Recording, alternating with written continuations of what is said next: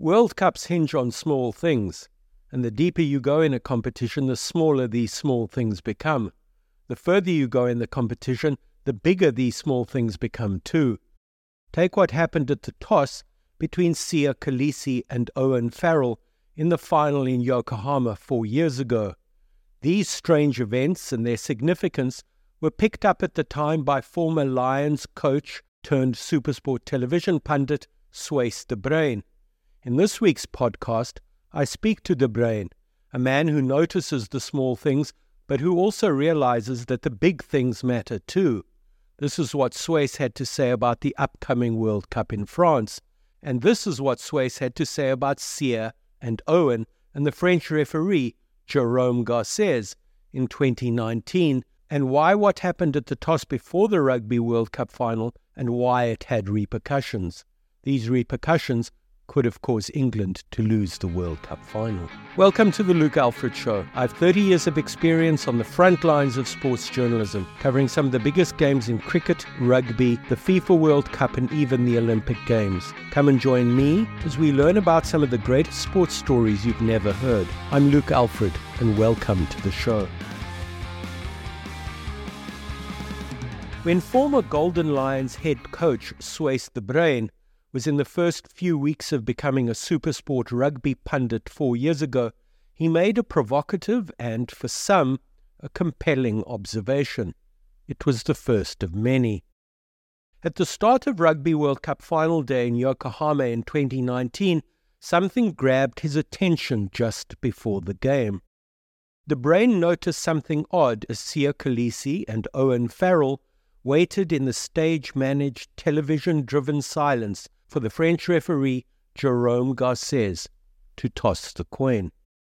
Farrell, who was standing on the referee's left, had his feet well apart. He had his hands behind his back. He was looking intently at the space between his feet, not engaging in eye contact with either Kolisi or Garcés. That's funny, thought De Bruin. With hands on his hips, Kolisi was standing on the other side of Garcés. He was eyeballing Farrell in a quietly menacing way. Although betraying just a permissible touch of arrogance with those hands on hips, Kolisi looked calm. He looked intent, ready for the job at hand, which, as his body language suggested, was to win a Rugby World Cup final. He was singularly impressive. In this little off-the-ball incident, Kolisi's stature grew, figuratively speaking, as Farrell's got worse. He shrunk. Garcés tossed the coin in front of him, and when it fell to the Heineken-branded carpet, he stepped forward a couple of paces to collect it, returning to his former position between the skippers. He turned briefly to Kolisi, later to Farrell, and asked Farrell what he wanted to do, as he had called correctly and won the toss. Except Farrell wasn't in a position to answer, because he was momentarily confused. He even appeared to ask Kolisi something. You can't hear exactly what this was on the clip, but Kolisi didn't reply. He remained silent and intimidating. Farrell's confusion continued because he didn't seem to know where he was in relation to the pitch, so briefly was unable to explain to Garcés where England would kick to, where actually George Ford would kick to, and in which direction England would play. In a discernible but self-contained way, Garcés was amused. You can see him smile. Eventually, in this choreography of confusion, or to be more accurate, the confusion on one side of the halfway line, Farrell communicated his intentions to the referee and Kolisi. The two captains shook hands, Kolisi maintaining eye contact throughout. He walked away from the coin toss first, what De Bruin later dubbed or referred to as, quote, managing or controlling the situation. The referee and England's captain followed, as Kolisi led them away. Many thousands of kilometers away in SuperSport's Randburg studios, De Bruin told his fellow pundits and his anchor, Owen Nkumani, that after witnessing what he had, the omens were good for a Springbok win in the final. Some thought his analysis of Farrell's obvious disorientation was weird. Some simply thought it was bullshit. Some thought that to base the entire edifice of his analysis on such tiny foundations was rather like watching a rhino climb onto a matchstick. It was asking for trouble. Quote, "What I saw then and what I talked about became more and more significant as time went on," De Bruyn told me in interview. "I can see winners on a certain day.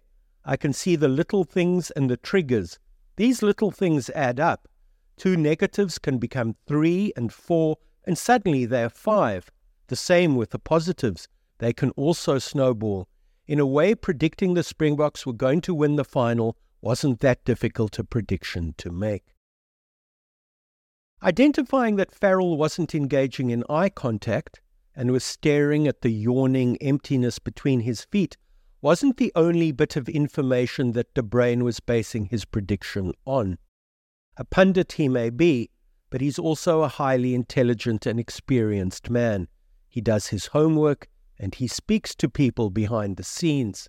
He knew, for example, that Kyle Sinclair, the Harlequins' tight head, was concussed in the England semi-final victory over the All Blacks, what De Bruyn rightly calls England's final. De Bruyn thinks that there's no ways that Sinclair should have played in the final, although, of course, he was desperate to do so. The fact that he puked in the England dressing room beforehand confirmed De Bruyn's view. When I asked De Bruyn what he would have done had his name been Eddie Jones and not Swys de Bruyn, he says that there's no ways he would have allowed the Quins man to take the field. He's had experience of head injuries, he says, and they're very dangerous. He likens concussion to a glass of water containing a high proportion of sand. In the way you need to allow the sand to settle at the bottom of the glass before you can consider drinking it, you need to give the brain time to recover. De Bruyn says he knows what he's talking about here, and he knows what he's talking about because while playing for Glenwood Old Boys back in the day, he was involved in 2 concussion incidents. Quote, "You can strap an ankle, you can deal with a tweaked muscle, but to risk a head injury is flippin' suicide. It's just stupid." There is a brotherhood of international coaches and a code of honor amongst them, so De Bruyn is too much the professional to criticize Jones directly. There is, however, an implicit criticism of Jones in his insistence that Sinclair shouldn't have taken the field in the final. As it happens, Sinclair didn't last more than 2 minutes anyway, being concussed by Maro Itoje's elbow in attempting a tackle on Makazola Mapimpi. Sinclair was replaced early on by the Leicester Tigers' tight head, Dan Cole. England didn't scrum well at the beginning of the match, which is a polite understatement. Much of this had to do with Cole being under immense pressure at tight head. It was a pressure that rippled through the entire England pack and which led to early mistakes. There was a rampantly speculative pass after he broke off the base of a losing England scrum by England 8th man Billy Vunipola. Ben Youngs, the scrum half, badly misjudged a blindside pass which bobbled hopelessly and a little embarrassingly into touch. Courtney Laws, playing on the flank, made a mistake. So too did Mako Vunipola, Billy's loosehead brother. A backward step can be a dangerous thing in rugby. England went backwards from the beginning, most notably in the scrums. One backward step leads to another, and it can seem that going backwards can last forever. It becomes more than simply losing ground. It becomes losing a quarter, a half, an entire match, a kind of doom loop or death spiral. The clock is ticking forwards, but you're moving with increasing momentum in the opposite direction. But rugby is nothing if not an interesting game, because there is a way in which the scoreboard both tells the story of the match and utterly fails to tell the story of the match. What I mean here is that after 20 minutes in the 2019 final, despite England going backwards into the day before, South Africa were only 3-0 ahead, thanks to a Handré Pollard penalty. And let's not forget, he missed his first kick too. In a deeper, more profound sense, however, their lead, what we might call, say, a contingent lead or a provisional lead, was already compelling. It was far more than just 3-0 on the scoreboard.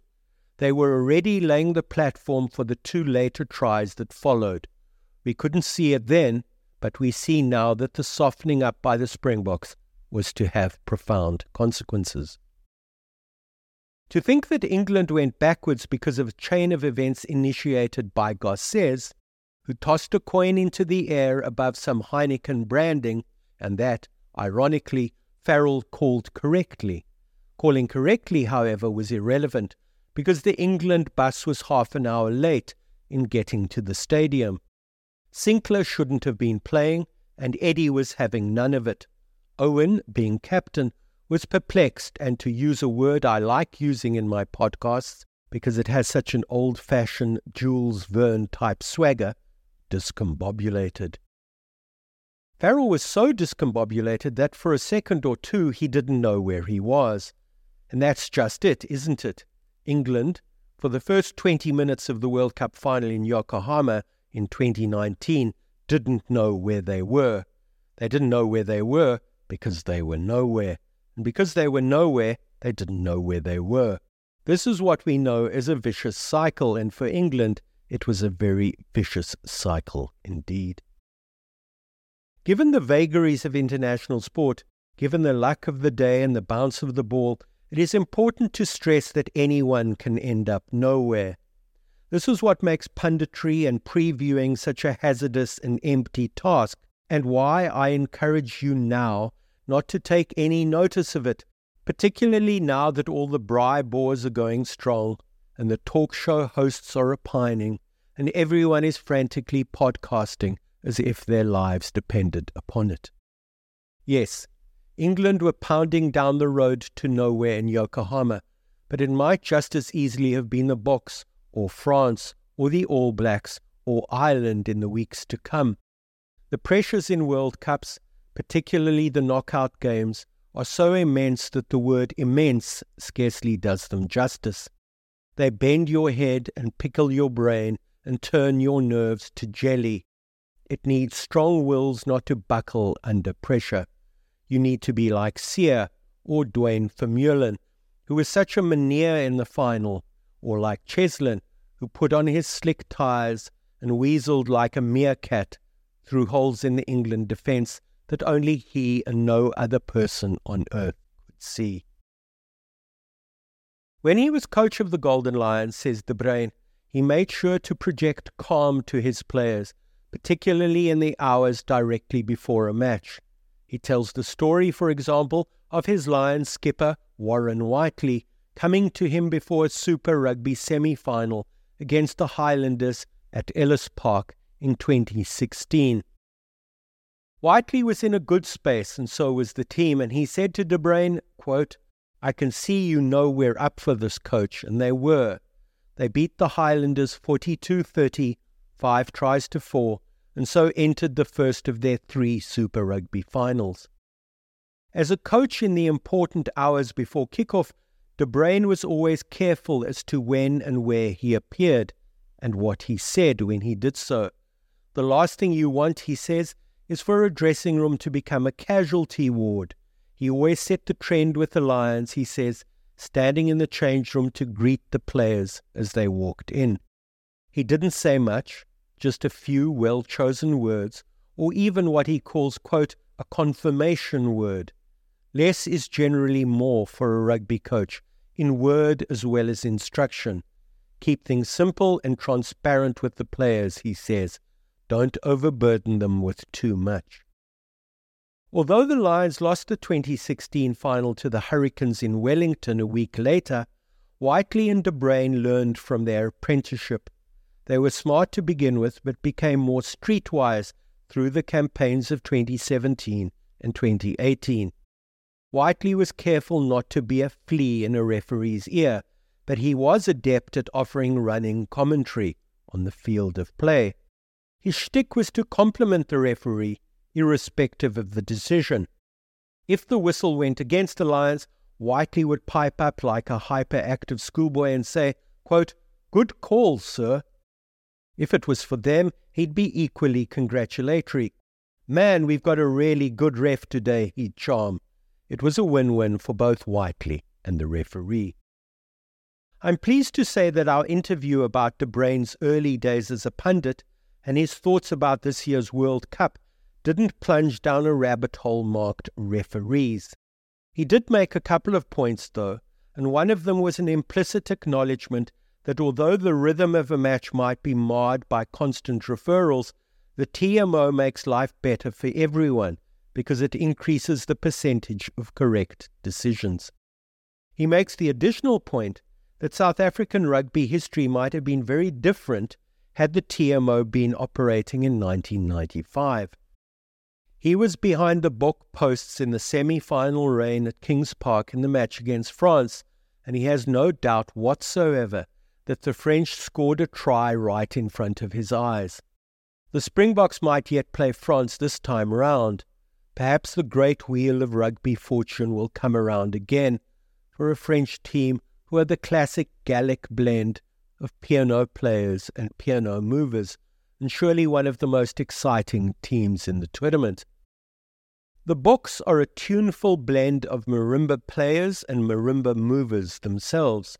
De Bruyne doesn't say much about them, although his contacts in the camp tell him that the boys in green and gold aren't thinking much beyond tricky Scotland on Sunday week.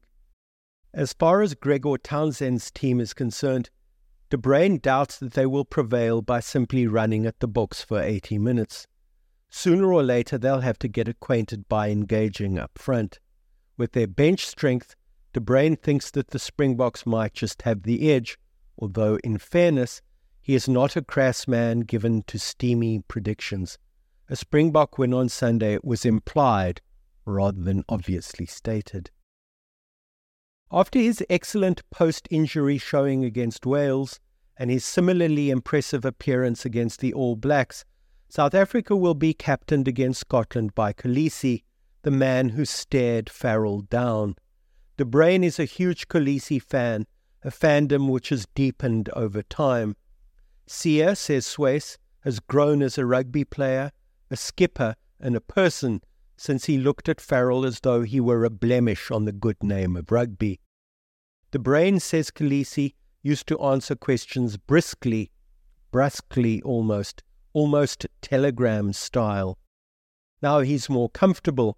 His answers are longer and more thoughtful. With his injury woes of late, we are lucky that Sia is there. With Sia at the helm, the confidence levels in the Springbok camp are extremely high. While he loves analyzing the god of small things, Swayze also knows, as we all do, that World Cups are won by big players putting in big performances on the biggest stage. Think the 2003 World Cup final in Sydney, where Jones's Wallabies were at home to Clive Woodward's England. Both had beaten fancied neighbours in the semi-finals, England beating France, Australia beating New Zealand. South Africa, remember, had gone out in the quarters to the All Blacks, think Kamp Staaldraad, and the final is often remembered for Johnny Le Drop Wilkinson's brilliance. But spare a thought for Martin Johnson, the England second rower in the final. Spare a thought for Vermeulen in France. We can burrow down into the small things all we like, but sometimes knockout matches are won by big performances by big players. Think Peter O'Mahony, think Brodie Retallick, think Anton Dupont, think Courtney Laws. There are some big names loitering out there. Although I have been at pains to avoid making predictions in this podcast, I can finally keep from predictions no longer. In this case, they aren't mine, and shouldn't be mine. They are De Bruyne's, and in fairness to him, they aren't predictions so much as reflections. Given that we have spent a fair whack of time talking about England, to them first. De Bruyne says that he does worry about their tight five. Quote, I would be amazed if they won the World Cup. There are too many holes there, he says. A more rounded side by half, he says, are Ireland because of their structure and shape. Quote, their structure carries them, he says of Ireland. For me, they have the best structure in the world, and that structure has been in place since previous coach Joe Schmidt. 2 weeks ago, De Bruyne says he was very hot for the All Blacks, seeing them as the most dangerous side in the competition. After their heavy defeat against South Africa in the warm-up game, though, he isn't so sure. He raises the possibility that they didn't play at full capacity against South Africa at Twickenham last weekend, but then dismisses the thought. Box sides never play at 50%, and knowing this, the All Blacks wouldn't have allowed their focus to slacken either. The men from the land of the long white cloud play the men from the land of uppity farmers, overpriced coffees and chic motor cars in Friday night's mouth-watering opening game. If I understood De Bruyne correctly, he's ambivalent about the French. Like the Irish, they have never won a World Cup, and you wonder about how the additional pressure of breaking the duck weighs upon a side. Quote, with the French crowd behind them, they can be unbeatable, he says. But come at them, and the crowd becomes quiet. It's like a funeral. Elsewhere in the draw, he likes the look of the South Pacific sides in Argentina, who are the most improved teams in world rugby in the last 2 to 3 years. Quote, with Fiji and Samoa, their set play has improved so much, he says. They've benefited by being part of Super Rugby in the Pacific. With Argentina, they could just be a surprise package, with one of them even getting into the semi-finals. Previews, which I've always thought of as the lowest form of journalism, comparable with paparazzi photographers and tabloid stings, are of course useful for one thing. They're useful for filling up the empty hours with a scaffolding of speculation. It's like counting the sleeps to your birthday when you're growing up. Previews give excitement shape, and they make the time before kickoff flow just a little bit more quickly. Soon, the waiting will be over. There will be new controversies to have opinions about. There will be different people to fluke on social media. Wherever you are in the world as a South African, it will be time to dust off the green and gold, find the nearest pub, and go and watch your team. Swayze will be in the SuperSport studio, doing his best to be fair-minded and positive, bringing us things we watched, but somehow didn't see. He has a coach's eye, and SuperSport's coverage is immeasurably better for getting him on board, as his recent analysis of Manie Libbok's kicking technique has demonstrated. Forget Eskom, forget the recent elections in Zimbabwe and next year's elections here in South Africa. Forget that the commodities boom has petered out, and so taxes aren't going to be flowing into Treasury's coffers as they did in previous years. Forget all that. It is time to get behind the bokker, hold thumbs that Manie's got his lucky kicking boots on, and shout yourself hoarse. Shout yourself hoarse and get drunk by all means, but don't forget the small things. Keep an eye on them. They happen at the strangest times and in the strangest places. World Cups have been lost for less. If you enjoyed this episode of The Luke Alfred Show, please like, share, follow and subscribe. I write full scripts for the show in the form of long-form essays, and these are all available on my Substack. To get written episodes of The Luke Alfred Show a day early on Fridays, please check out the Luke Alfred Substack.